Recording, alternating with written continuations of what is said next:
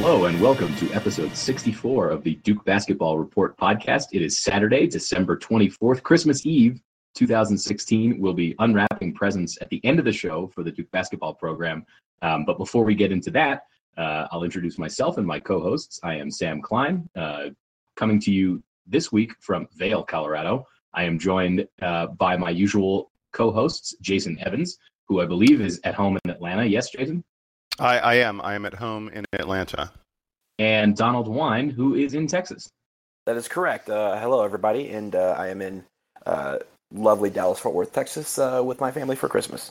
But Donald has been on the move this week. Yes, I have. That's right. Donald, where else have you been? Well, I was in Cameron on Monday. That's a good start. Very nice. Let's we'll get right into that. We have a couple things we want to cover today.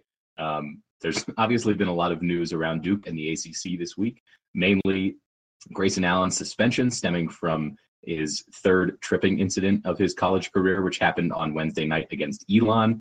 And subsequently, the news out of Chapel Hill that UNC has received a third notice of allegations stemming from the cheating scandal of theirs that went on for a period of time that we can argue about.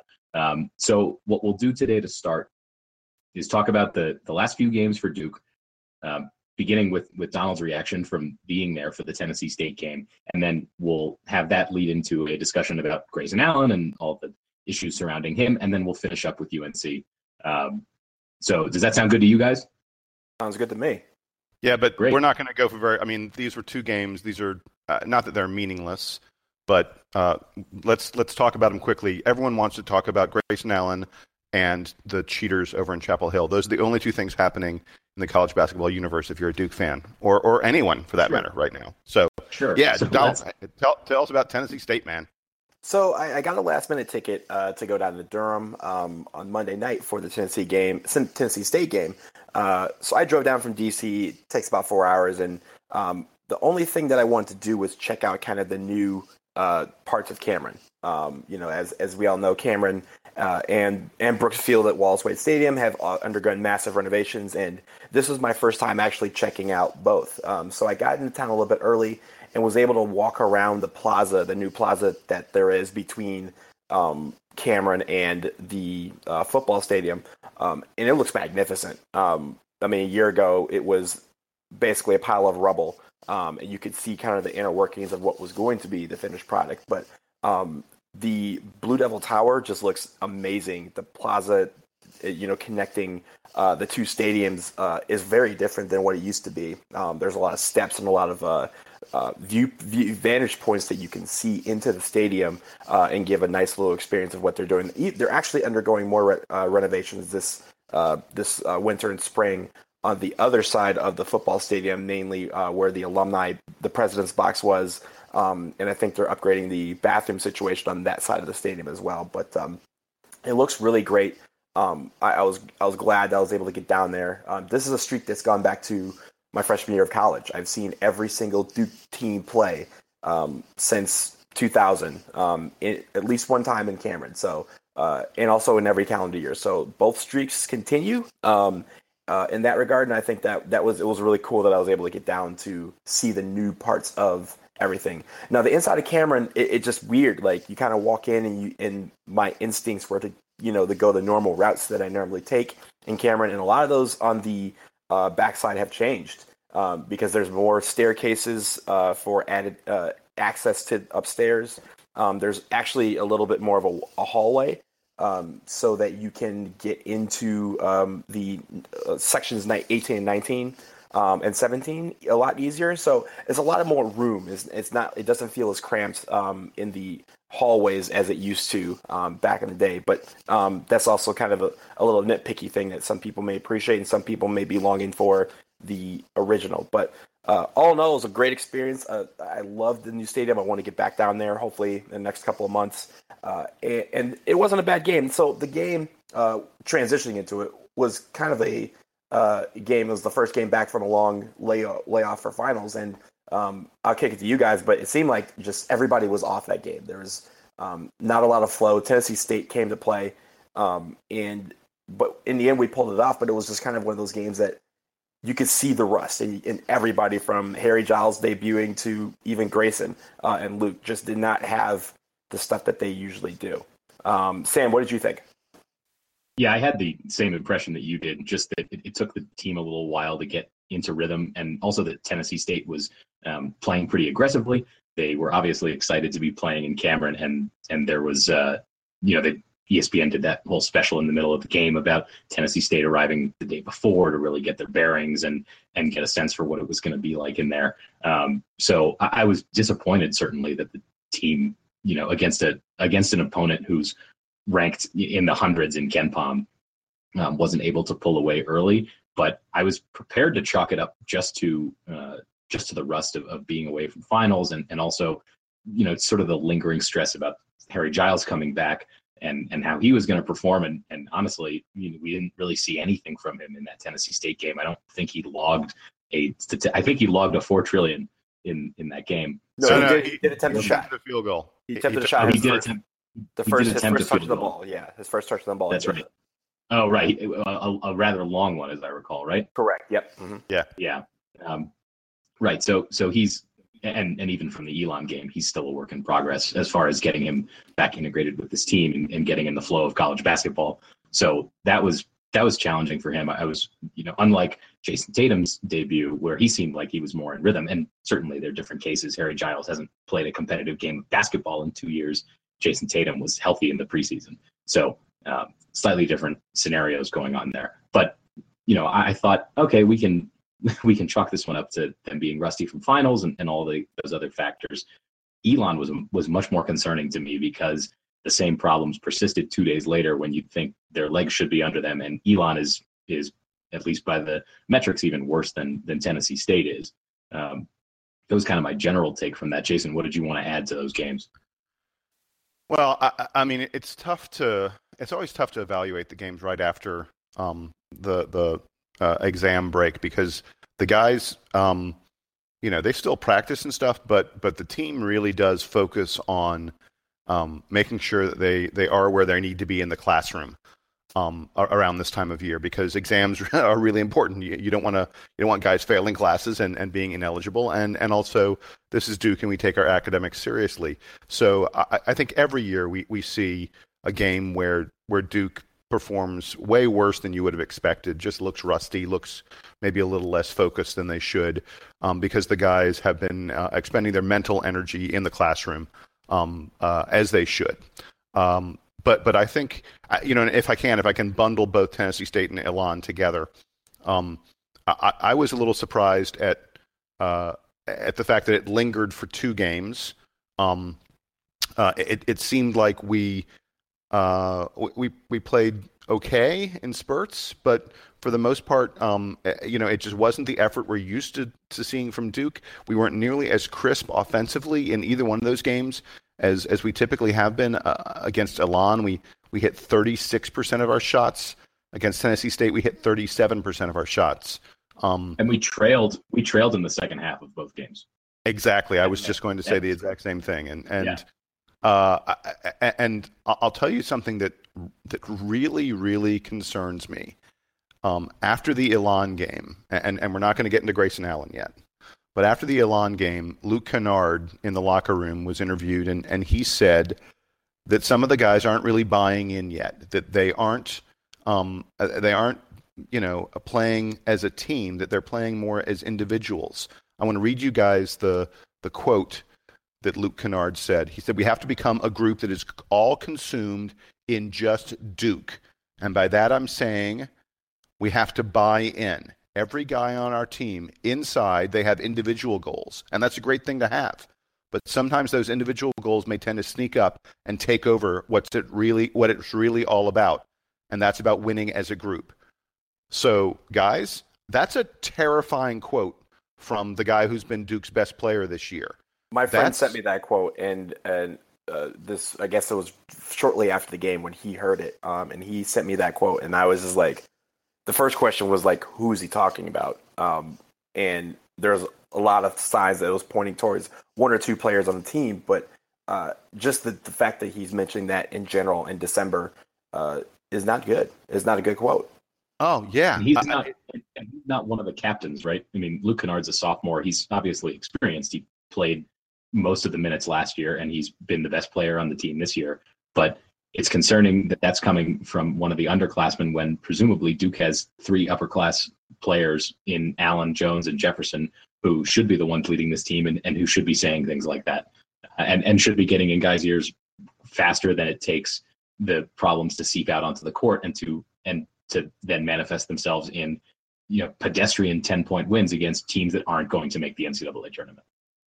Yeah, and let me add this. So the fact that Luke Kennard said it publicly does not mean that Jefferson and Jones and Allen aren't saying it privately or individually to guys. We don't know. And certainly not. Yeah. And you can that's fair. Right. And you can make an argument that maybe it isn't the smartest thing for Luke Kennard to be airing Duke's laundry in public. That Coach K especially really believes in what happens in the locker room stays in the locker room, and and these guys not giving anything away in the outside world. But although Jason, he might have just been participating in the Festivus airing of grievances, which should have occurred yesterday. Yes, that's very, very, very possible. I will say it is hard not to feel like this year's team is operating under like some kind of curse or something. I mean, we've gotten little glimpses of what could be, but especially look in the preseason when Tatum and Bolden were both starters in the preseason before they got hurt. When we kept on hearing that Harry Giles was going to be the second coming of Chris Webber, before Grayson Allen's hurt toe and perhaps other issues took him from being the preseason player of the year to a guy who's at best the third best player in the team and maybe even worse than that. It's starting to feel a little bit like one of these years where everything that's supposed to happen doesn't happen and things never come together. Now, it's early. I'm not pushing the panic button by any stretch of the imagination. But it's hard not to look at what's been going on with this team and go, wow, geez, is something like, is this going to be one of these years where we go, God, it just never happened for us? I hope that's not the case, but I want to point out a couple things. This club has yet to score 100 points on anyone. Not that that matters, but, I mean, remember in the preseason, Donald said we were going to score 100 points 10 times. I said we were going to score 100 points 7 times. And we still can. There's more than 10 games left in the season, so don't sell my prediction short. Yeah, but the season has not been what we thought, and I for some reason have gone back. I'm recalling 2014. Do you guys remember who the preseason number one team was in 2014? It was Kentucky. Probably. It right. was Kentucky. Who was on that Kentucky team? That was the Harrison twins were freshmen, and they had a few guys that were returning players. They were the preseason number one team. By the final poll of the regular season, they were completely unranked. They'd gone 24-10. They made the NCAA tourney, but they were a number 8 seed. This was the team that was preseason number 1. And then they ultimately made the Final Four. They made the final regular season. Right, exactly. Yeah. They went on a NCAA tournament run, and they made the final game. But I imagine this feels a little bit like what that felt like for them, which was everyone was so excited. Everyone was sure it was going to be a great, amazing team, and the regular season wasn't what they expected. Now, it's worth pointing out that Duke hasn't even had a bad regular season yet. We've only lost one game, and to another top 5 team by a buzzer beater. We've beaten some fairly decent teams. We've looked really good. Everyone says we're still absolutely a number 1 seed and the favorite to win the national title, and we're still just barely getting guys back. Giles is going to do nothing but get better. There's no question about that. Bolden, a lot of people are concerned about the way Bolden has been playing. He supposedly still has a walking boot that he's using a lot of the time, that he's unable to, he's not practicing fully yet, probably not practicing very much at all. So I feel like. And Allen wasn't practicing much between games either when he had that injury. He was giving him the Seth Curry treatment, where he would basically not practice and then play on games. Well, and that means that the practices haven't been at the level, the intensity that Coach K wants them to be at. We haven't had enough players to have full practices yet. The notion, it's easy to look at this and go, oh, because of the injuries and such, these guys are a month or so behind or 2 months behind. Well, the reality is the whole team is probably a month or two behind. So like I said, I'm not hitting the panic button, but it's hard not to, at this moment right now, feel like, oh my God, are we cursed? And with that, and I think it's an astute observation. With that, can we talk about the worst thing I think that's happened to the team so far this year, which is Grayson Allen's behavioral issues? Oh yeah. So to be honest, I was going to say I fully expect everyone who's been listening to the podcast probably skipped everything we just did and came to this moment, because this is all that Duke fans are talking about right now.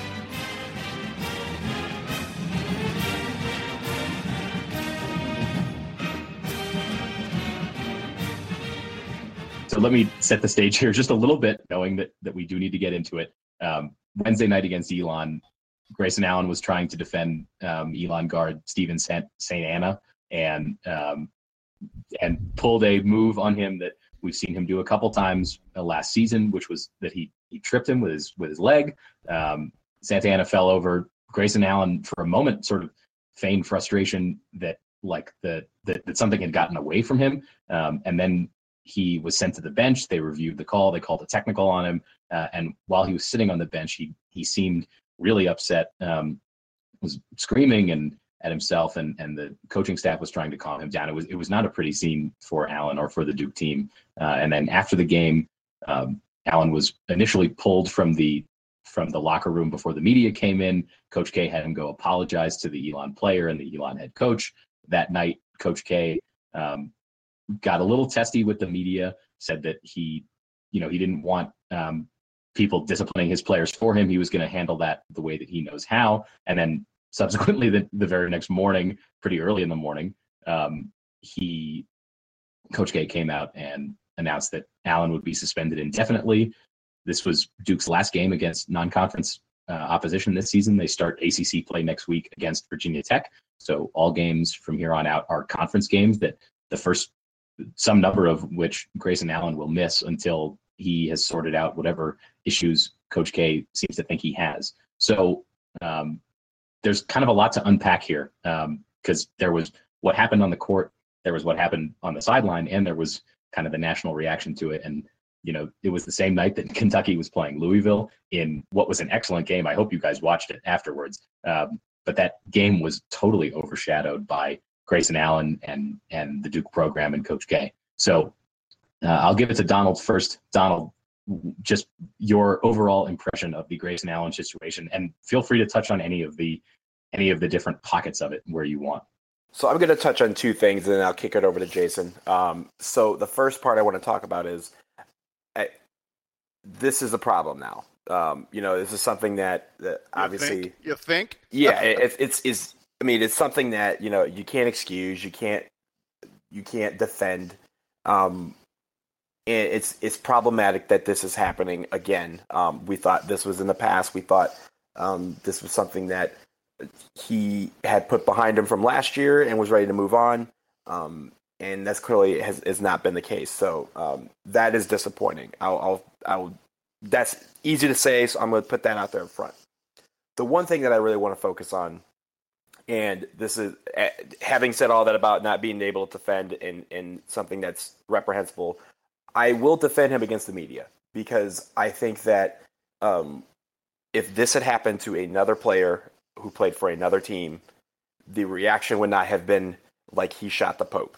And I think that was problematic of the media as well. I think Coach K did the right thing in reviewing the incident, having a calm head about it, and making the right decision the next day.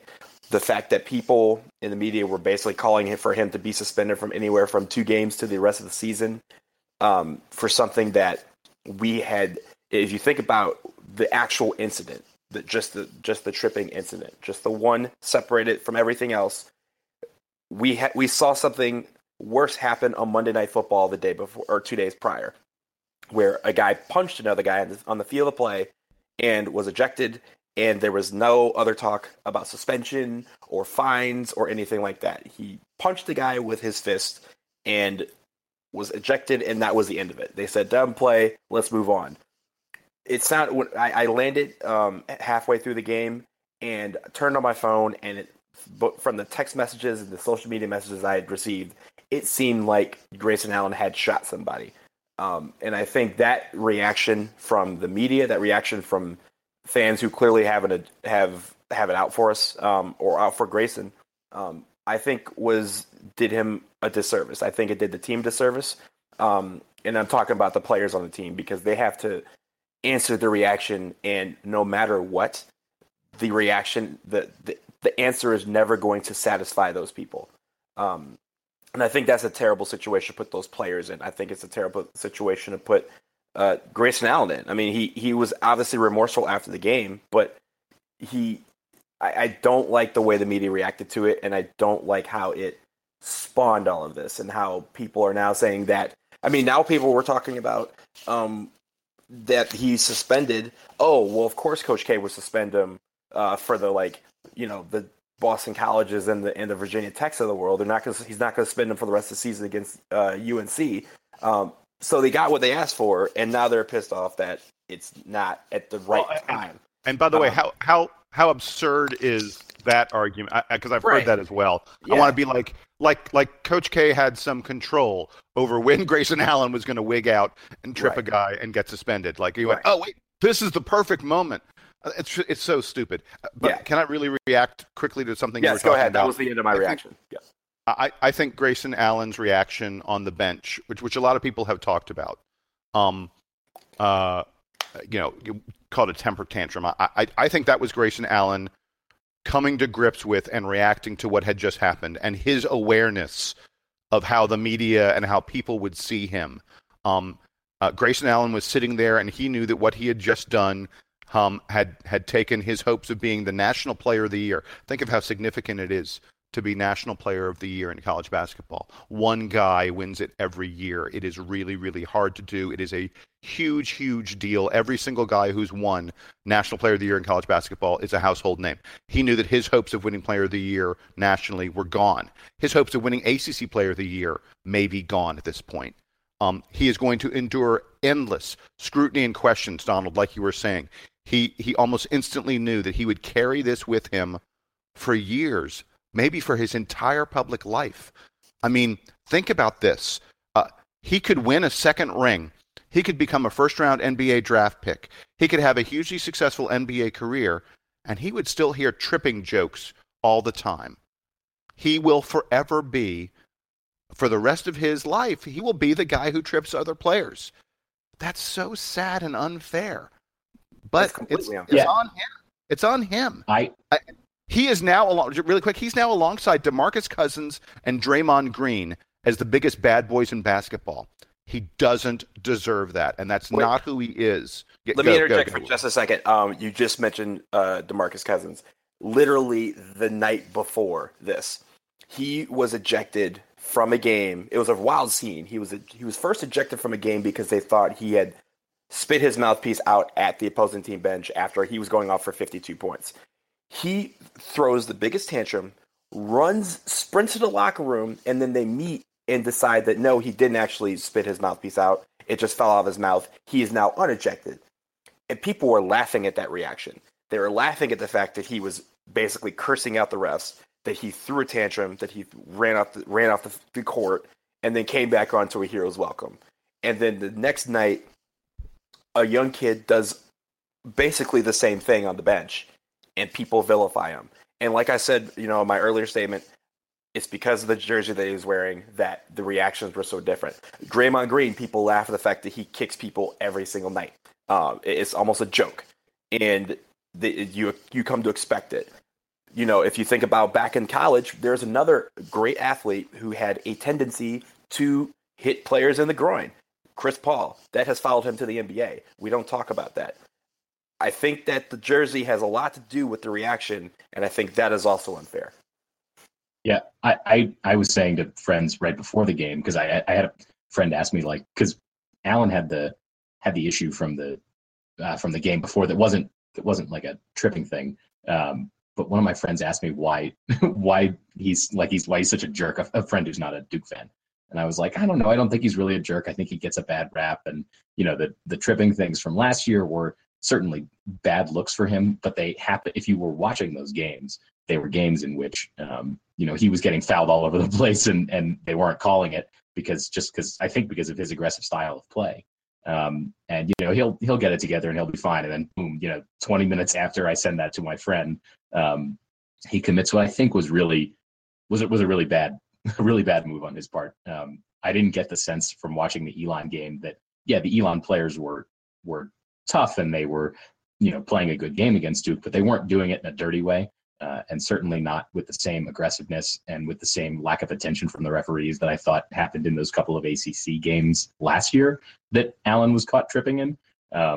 So I thought that this was like the worst look for him, and then it just carried on and on and on. And I not on the same stage, but I have a bit of personal experience with behavioral issues, let's say, and I have, when I was a kid, I reacted to a couple situations the way that Allen reacted on the bench, where it's not that moment when you make the mistake that's bad, but it looks even worse when you realize the results of your actions, when you realize that the mistake you've made, like Jason said, is gonna follow you for a while and is going to linger, and that's what Allen was reacting to, and I could see it. That was the worst part for him, and it was the worst part for all of us because as Jason said, it was that realization that now this is a thing that isn't going away, and that folks won't stop talking about, even if we stop talking about it here. And I imagine that we here on the Duke Basketball Report podcast will stop talking about it at some point, because he'll come back and he'll be a good player, and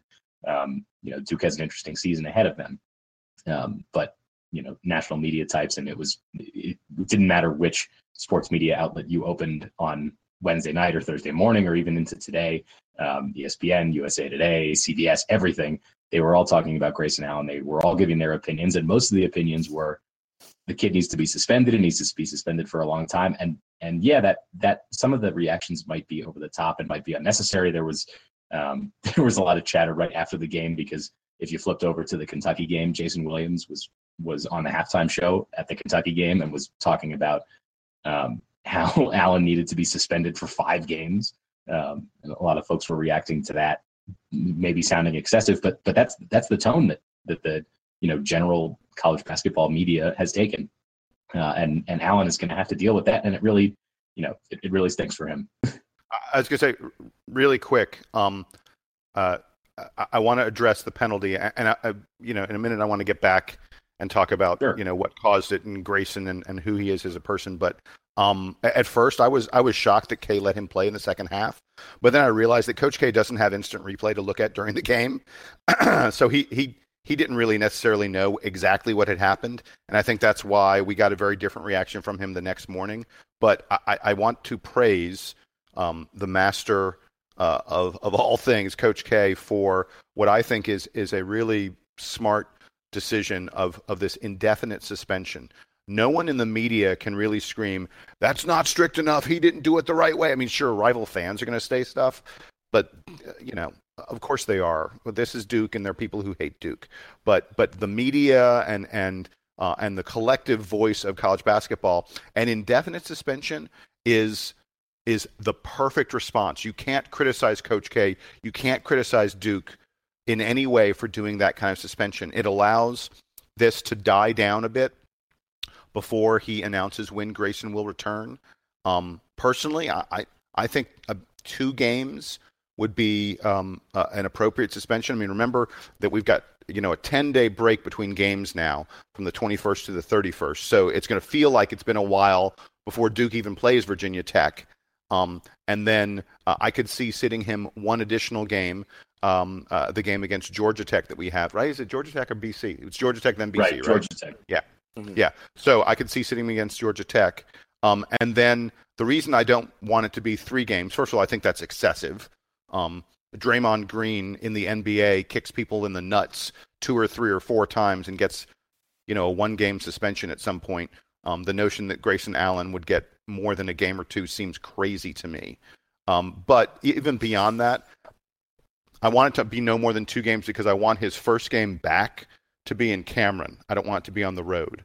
I think that'd be really, good for him to be embraced by the crowd, which he will be, because road games for Grayson Allen and for this Duke team are going to be extra difficult. Be fun. No. Yes, yeah. Every single rival fan of Duke, and more importantly, every single team we face will do everything they can to get into Grayson's head.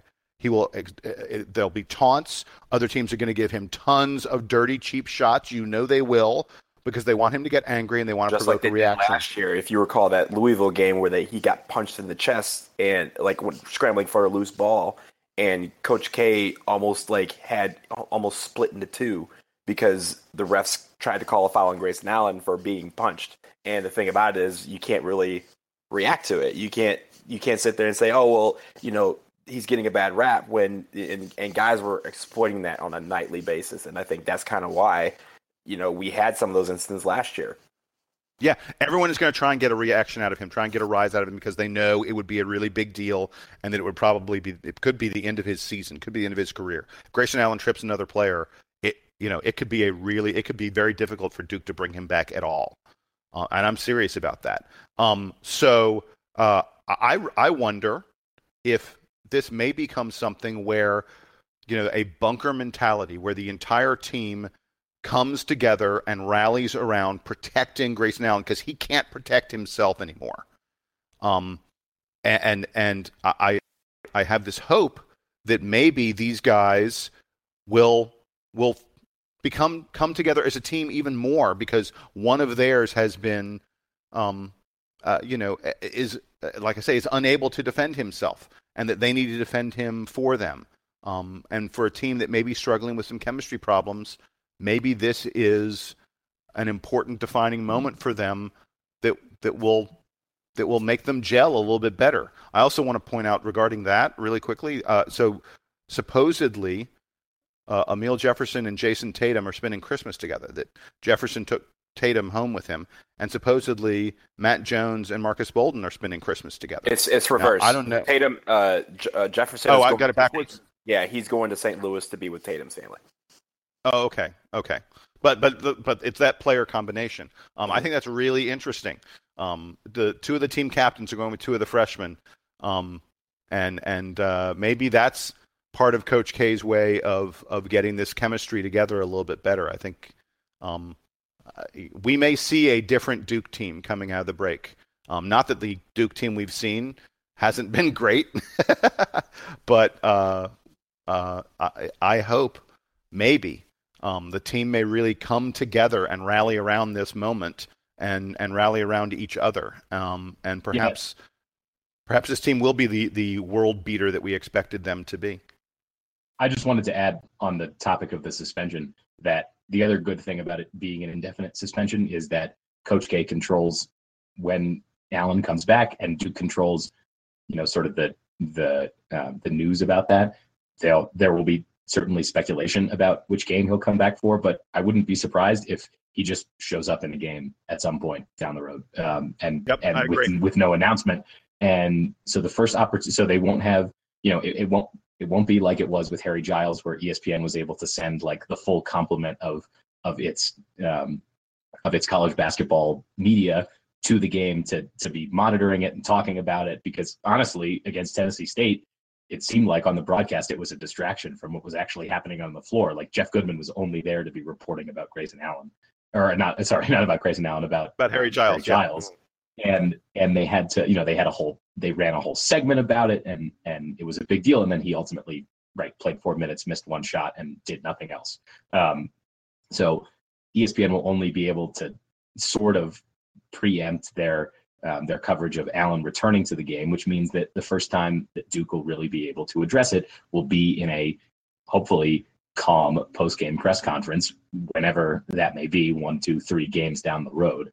And Coach K will have a statement prepared, and the whole thing will be a lot smoother, rather than having the ACC come out and say it's going to be 2 or 3 games, whatever, and then having everybody react to it before the game, and having everybody get riled up to see Grayson Allen.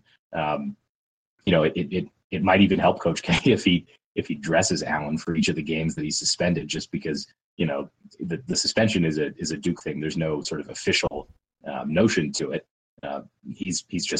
It's like a coach's decision did not play. So I think that that's another aspect of it that Coach K is handling really well. And I should say that I agreed with Jason about how Coach K didn't have the benefit of seeing the instant replay during halftime or like immediately following the game to see how bad it was. He was in game. And it's not that bad. By the way, it's not that bad. Sure. I mean, it's bad. It's bad because of the context of he's done this before. It's as an isolated singular incident. I mean, it's a complete non-story. Right. But that he did at his first ability, which was basically the very next morning, come out and say what he thought about the replay because he had opportunity to watch it and digest it and think about it. And it was probably the most level-headed version of that we could get in a timely fashion. And he also said if he had seen the reaction in real time, he would have had changes about, how he played the second half, and basically insinuated that he would have kept him on the bench longer to start the second half if he had seen seen the tantrum in real time. So, again, like a lot of people were questioning why he threw him back in the game. And like you guys said, it's because he probably didn't see the reaction. He probably wasn't told about it because they were focusing on trying to win that ball game and not necessarily on a temper tantrum. So, I think everything that Coach K did was perfect in the fact that he responded the way he wanted to respond when he got the full fledged information, and there was nobody, and he made the right call for the team and the program. So I think I think you can't really people who were talking about Coach K and why he did this and that. I think he had the perfect reaction, and I think that's what every coach should be doing instead of reacting to what the media says may or may not have happened. Hey, are you guys? I was going to say, can I go back? There are two things I want to talk about regarding what caused this. Sure. Hey, Jason, put on your amateur psychiatrist hat. I have any freaking idea what caused it. But having said that, I have no freaking idea what caused it. I'm going to talk about what caused it, because that's just how I roll. So the first thing I want to mention is the phantom foul in the Tennessee State game, which sort of thrust Grayson into this spotlight. National conversation about Duke gets all the calls and Grayson Allen, the All-American, gets the benefit of all the calls because of some really stupid ESPN announcers. And I think it was Doris Burke. They're watching the replay of this play against Tennessee State where Grayson Allen is rushing full speed toward the basket. And as he goes up, his foot gets hit by one of the Tennessee State players. And when you are going full speed at the basket and you get touched at all, it impacts you. It throws your body off.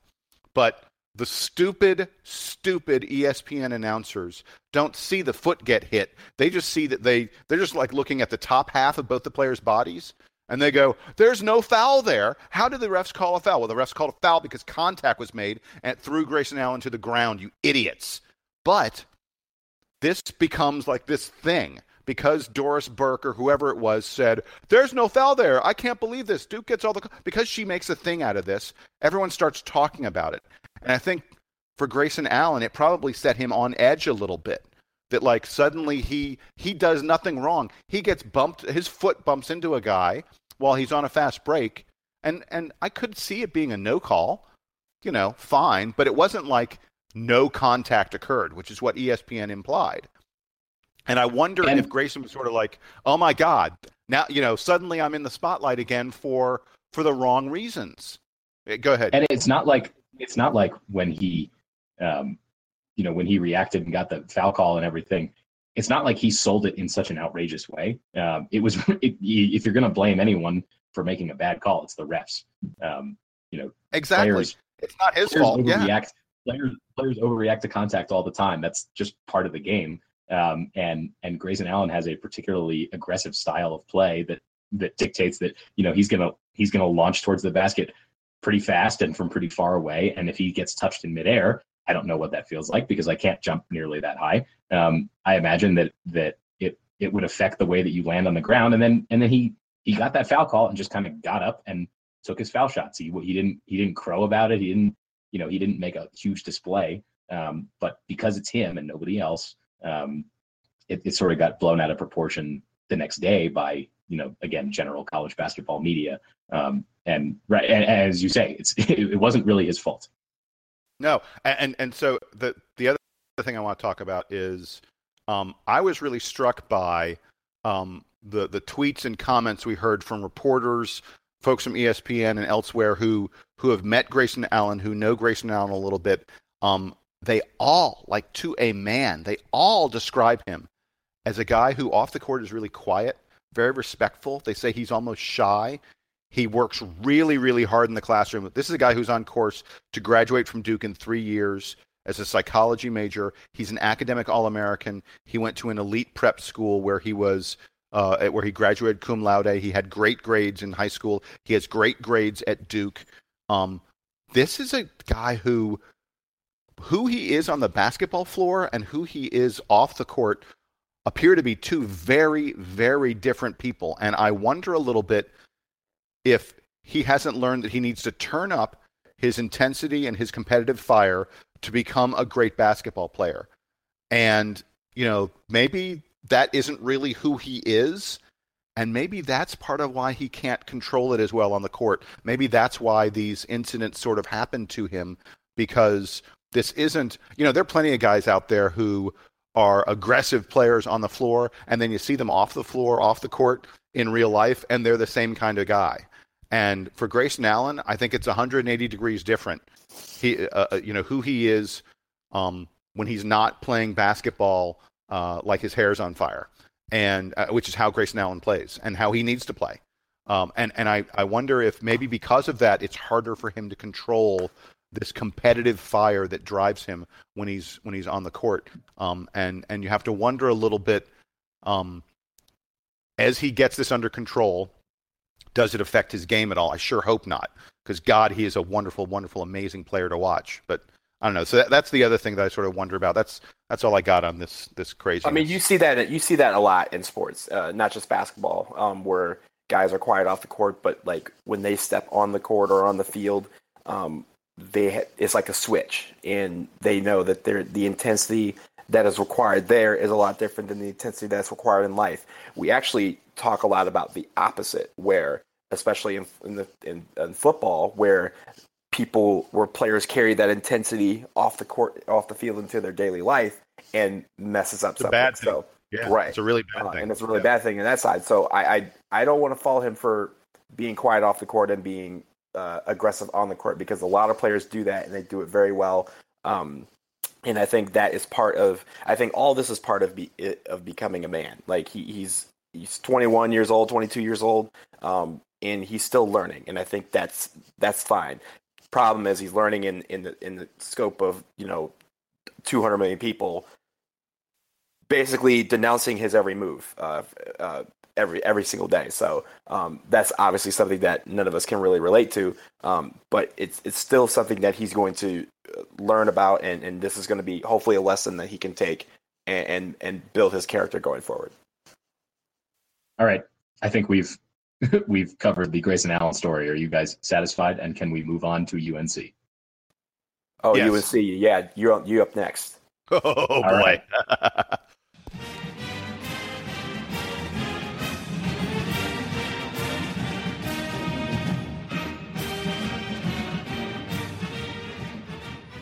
So on Thursday, amid all the madness of the Grayson Allen story, it came out that UNC was receiving a third notice of allegations related to the cheating scandal of theirs that may have started as far back as 1993, continued as long as 2011, perhaps, involving some fraudulent courses, mostly in the Afro and African American Studies department.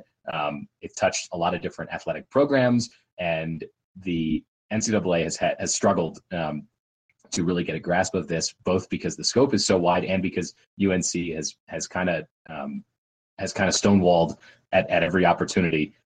They've paid a lot of lawyers a lot of money to have this thing drag out and hopefully go away. So the latest NOA sort of is the NCAA's pushback against UNC's attempt to sort of throw the whole thing out for procedural issues, and because they think that the NCAA is overstepping their bounds. And before I get too detailed into it, I would like to throw it to Jason Evans, our resident UNC cheating scandal expert and I would say enthusiast. So Jason, why don't you just give us your take on the news this week from UNC that sadly Grayson Allen has been overshadowing, but is big news in college basketball. Well, like the previous notice of allegations, there are 5 charges labeled against UNC here, and 4 of them are largely the same. But one of them has been changed, and has been changed in such a significant way. There used to be a charge of failure to monitor that said, UNC didn't do a good job monitoring its academic progress, academic advising guys. That charge has been changed, and it now is a charge of unethical conduct and extra benefits. And let me tell you, unethical conduct and extra benefits is a heck of a lot worse than failure to monitor. And I want to read you guys 24 words. I counted 24 words that changed everything. You ready for them? Here they are. In the amended notice of allegations, the NCAA says, quote, many at-risk student athletes, particularly in the sports of football and men's basketball, use these courses for the purposes of ensuring their continuing NCAA academic eligibility. Many football and men's basketball players use these courses to stay eligible. That is what the NCAA has said. Now, that's what all of us knew. We were all aware of that. You had to have been hiding under a rock not to know that that's exactly what this whole thing has been about for the past 20 plus, 30 plus years. It's been about taking UNC football and basketball players and making it easy for them to stay eligible. They don't have to worry about going to classes because that just doesn't matter to UNC. Well, now the NCAA has finally actually stated what this thing is about. And what this thing is about is something that is really, really bad for UNC in terms of the penalties that are going to come down. If that line stays, if they don't find a way, if UNC doesn't find a way to argue some silly jurisdictional or procedural argument to change that line, student athletes in the sports of football and men's basketball use these courses for the purposes of ensuring their NCAA eligibility. If that does not change, there is absolutely no question that NCAA title banners for the basketball team go away, that wins, that bowl games, all this stuff goes away for football and basketball. You're talking about taking probably close to a decade of wins, and they disappear. And Jason, did you see the updated timeline that they're investigating now for this NOA? It goes from the fall of 2002 to the spring of 2011. So that's 2 men's basketball championships in that time. 2005 and 2009. 2005 and 2009 right. Banners. This charge puts those banners squarely in the spotlight, squarely in the crosshairs, I should say. I don't see how you can say, okay, we are accusing you. We are saying that the evidence says that you did this to make your athletes stay eligible. That's what this line says. I don't see how the NCAA looks at that line and as part of the punishment doesn't say, by the way, those ineligible athletes, because they're not eligible if they don't take these classes, those ineligible athletes, any game they participated in did not happen. If you won that game, it's vacated. It's not forfeited, but it doesn't exist. This is terrible news for Carolina, and thank God that they were so stupid, because what they had done, everyone knows the story now about how this happened, how this change happened. UNC made some arguments to the enforcement committee, to the enforcement folks at the NCAA, and they said, you're not really able to judge classes, and so you can't do these kind of things. And the enforcement agency bought those arguments from UNC. And so that's why we had the first amended notice of allegations. that was really weak. And this is the one that came out over the summer, and all of us went, "Oh my God, they're not going to do anything to UNC." We were horrified at it.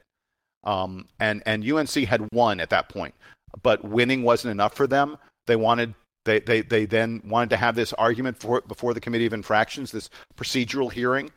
And at that procedural hearing, UNC showed so much hubris and was so sort of arrogant in how they were making their arguments that the Committee on Infractions said, "Wait a second, screw you. We're going back and we are revising things." And that's why UNC is in this bad situation now. And I think it is clear that the Committee on Infractions, which, by the way, is made up of some former coaches, of athletic directors, of university presidents, it's made up of the teams that play against UNC. And that's how it should be. It's your peers. And those are the folks who went, "Wait a second, you cannot bully us around, Carolina. You cannot tell us that this was not about making athletes eligible by having them take BS classes." And the Committee on Infractions has already decided. They've decided they're going to bring the hammer down in Carolina. And good for them, because the enforcement agency at the NCAA clearly decided it was not prepared to take that action. But the Committee on Infractions, they're going to bring it. And I can't wait. Now, it's probably 6 months away from happening at least. But when it happens, it's going to be bad. All right, I'll stop for a second. There's a 3-month time for 90 days for UNC to respond to the current allegations, even though they came out very briefly with some words. Bubba Cunningham, the AD, said, and I have the quote here: "I think it makes it really difficult for my institution that's going to face a group that can act as the investigator, the prosecutor, and the judge. I think it's patently unfair, and I think that we need to consider, not just in this case, but on a national basis, this entire infractions process." So he's a little peeved at the way this whole thing has gone down, and certainly you can understand his frustration with it. But as you said, it'll be many months still. No, just to say that it'll be a while now before they really sort this out, because UNC continues to have this attitude towards the infractions committee that what they're doing is wrong, not based on the specific allegations, but based on their jurisdiction and all these things. And go ahead, react to that. Yeah, Bubba Cunningham, have you no shame?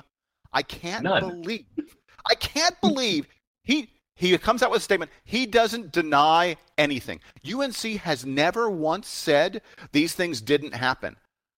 All they've argued is, "Oh yeah, these things happened, but you can't punish us for them." But you can't catch us.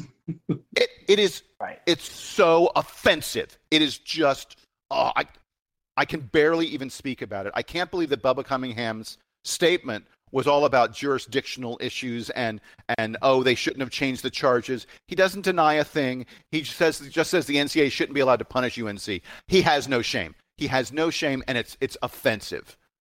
All right, go ahead, Donald. Your reaction. So first of all, shout out the NCAA for the Thursday afternoon Grayson Allen news dump, and just kind of throwing this out there, thinking we weren't going to find it. Yo, NCAA, we were going to find this one. I'm pretty sure Jason Evans has a Google alert set up anytime UNC and notice allegations pops up on the internet. But it was weird.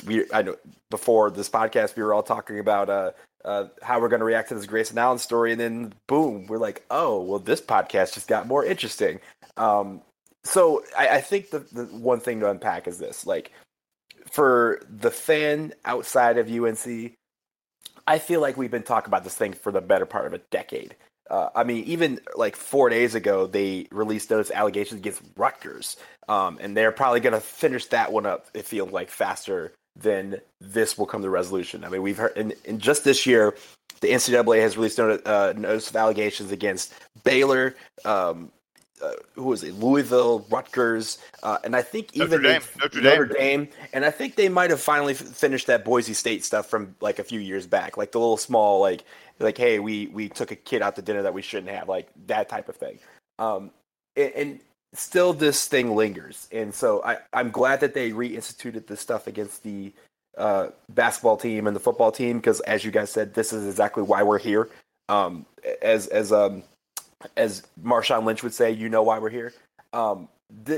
It seems ridiculous that, one, that this has taken so long for them to finally arrive at what we already knew had been happening for the better part of 20 years. And two, I don't understand why UNC continues to be defiant about this. Like I was looking at their cute little website about their commitment to excellence and how they have a response, and that response is going to win the day. And I'm like, yo, man, like, you literally let guys cheat for 2 decades. Like, if you think about it, like, begrudgingly put yourself in the foot of a kid who is just a normal UNC student. Just the fact that people are clowning them and they had nothing to do with this. The fact that there's players on this team or whatever, like next year or the year after, who legitimately can say that they had nothing to do with this.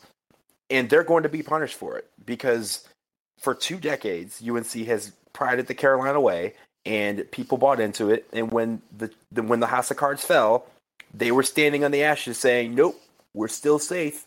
We're still covered. And I think that just kind of shows why the NCAA just needs to go ahead and just like lay the Thor hammer. Like, just go ahead and just blow it all up. Let them start over. Let them pick up pieces, because clearly they have no problem with standing on the ashes of a burnt down house of cards and still saying that they have shelter.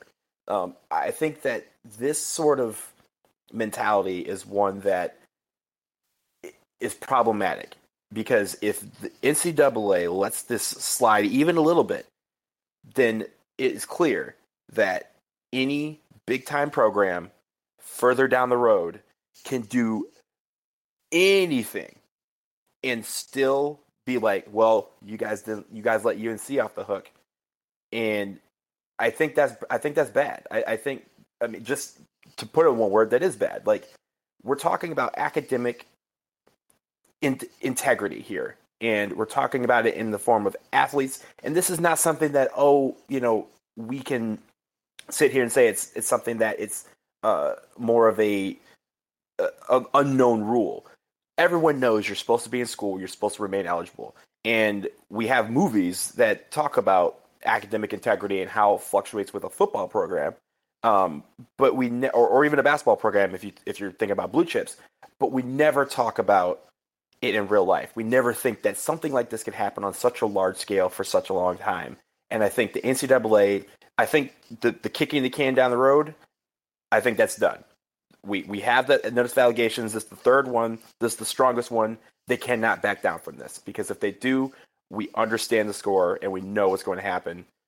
The NCAA needs to react. They need to react harshly, and they need to react swiftly, because after 6 years, the end is near. They need to go ahead. They have the 90 days to respond. And I think 90 days after that to issue the results and the punishment. So we're coming back to you guys in April or May, whenever that time scale, or June, I guess, whenever that time scale is. But you guys better be ready, NCAA, because the time is now. We can't kick the can down the road anymore. There should not be a fourth notice of allegations. This is it. And if you guys think that this is what's going on in the program, and what this is the score here, then you need to go ahead and end this, because college basketball deserves it. I think these UNC, honestly, I'm speaking for these UNC players here, that they're playing on this current team and next year's team. They deserve to know what's going on so they can figure out their future as well. And every single person who proudly, for some reason, carries a UNC degree and is against this, their integrity is in the balance too, because they're sitting there applying to jobs, they're applying to schools, and their whole academic institution is being questioned. And I think that is unfair to the college student, in addition just to the entire ACC. I think the time is now. I think I'm done rambling, but NCAA, do your job. Well, Jason, I think we should point out. Yeah, I think we should point out that this is sort of the first time we've heard from the Committee on Infractions. That everything we've heard thus far from the NCAA was from the NCAA investigators, and the allegations and the such that were initially leveled against UNC were not something that came from the Committee on Infractions. I think this is the first time that the Committee on Infractions has actually weighed in on this. And Bubba Cunningham is right about something. The Committee on Infractions, in this case, is the judge, jury, and executioner. But you know what? That's how the NCAA rules work. That's the way this process happens. And the judge, jury, and executioner has clearly said, here are what we want the charges to look like. And now they will hear back from UNC. UNC will probably make more procedural and jurisdictional arguments because UNC has never once denied that these things actually happened. And UNC will make those procedural and jurisdictional arguments, and the Committee on Infractions will laugh at them, and then it will hammer them. And it will take away titles, probably in multiple sports. My bet is you're going to see titles taken away, not just in men's basketball, but in women's soccer, and you'll see ACC titles and things like that taken away in other sports.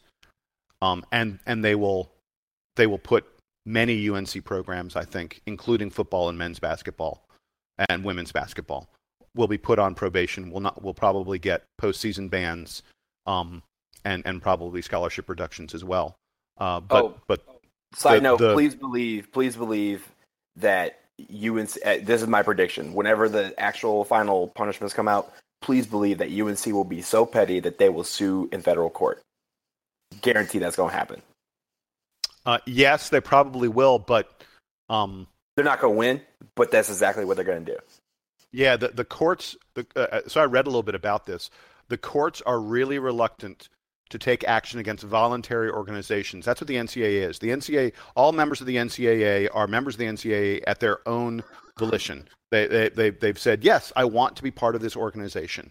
And the rules of voluntary organizations like that are things that the federal courts have always been very, very reluctant to interfere in. A voluntary organization operates under its own rules, and the NCAA is absolutely following its own rules here. And the other thing I would point out is, once this happens, if UNC sues, it has the potential to delay this even longer. Roy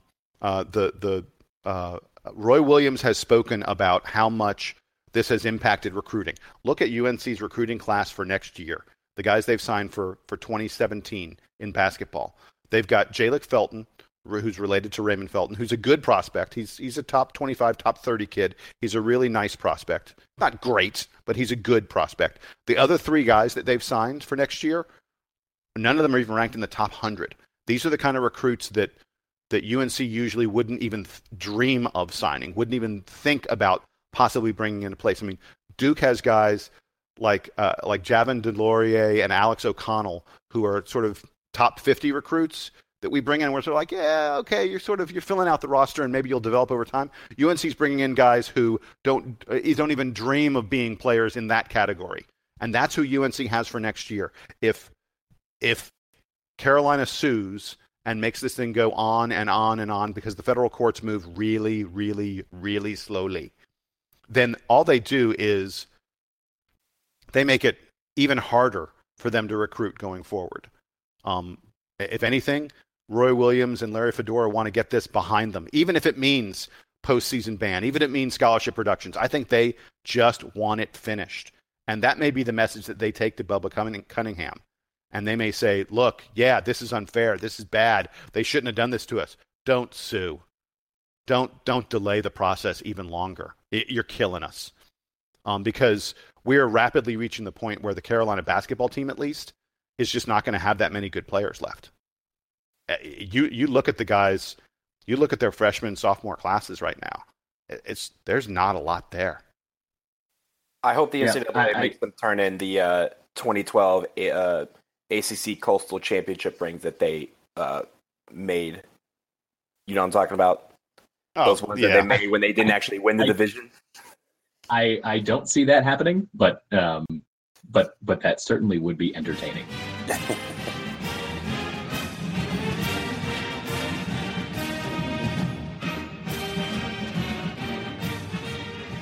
All right, let's wrap up here. I think we've beaten the nail on UNC quite a bit.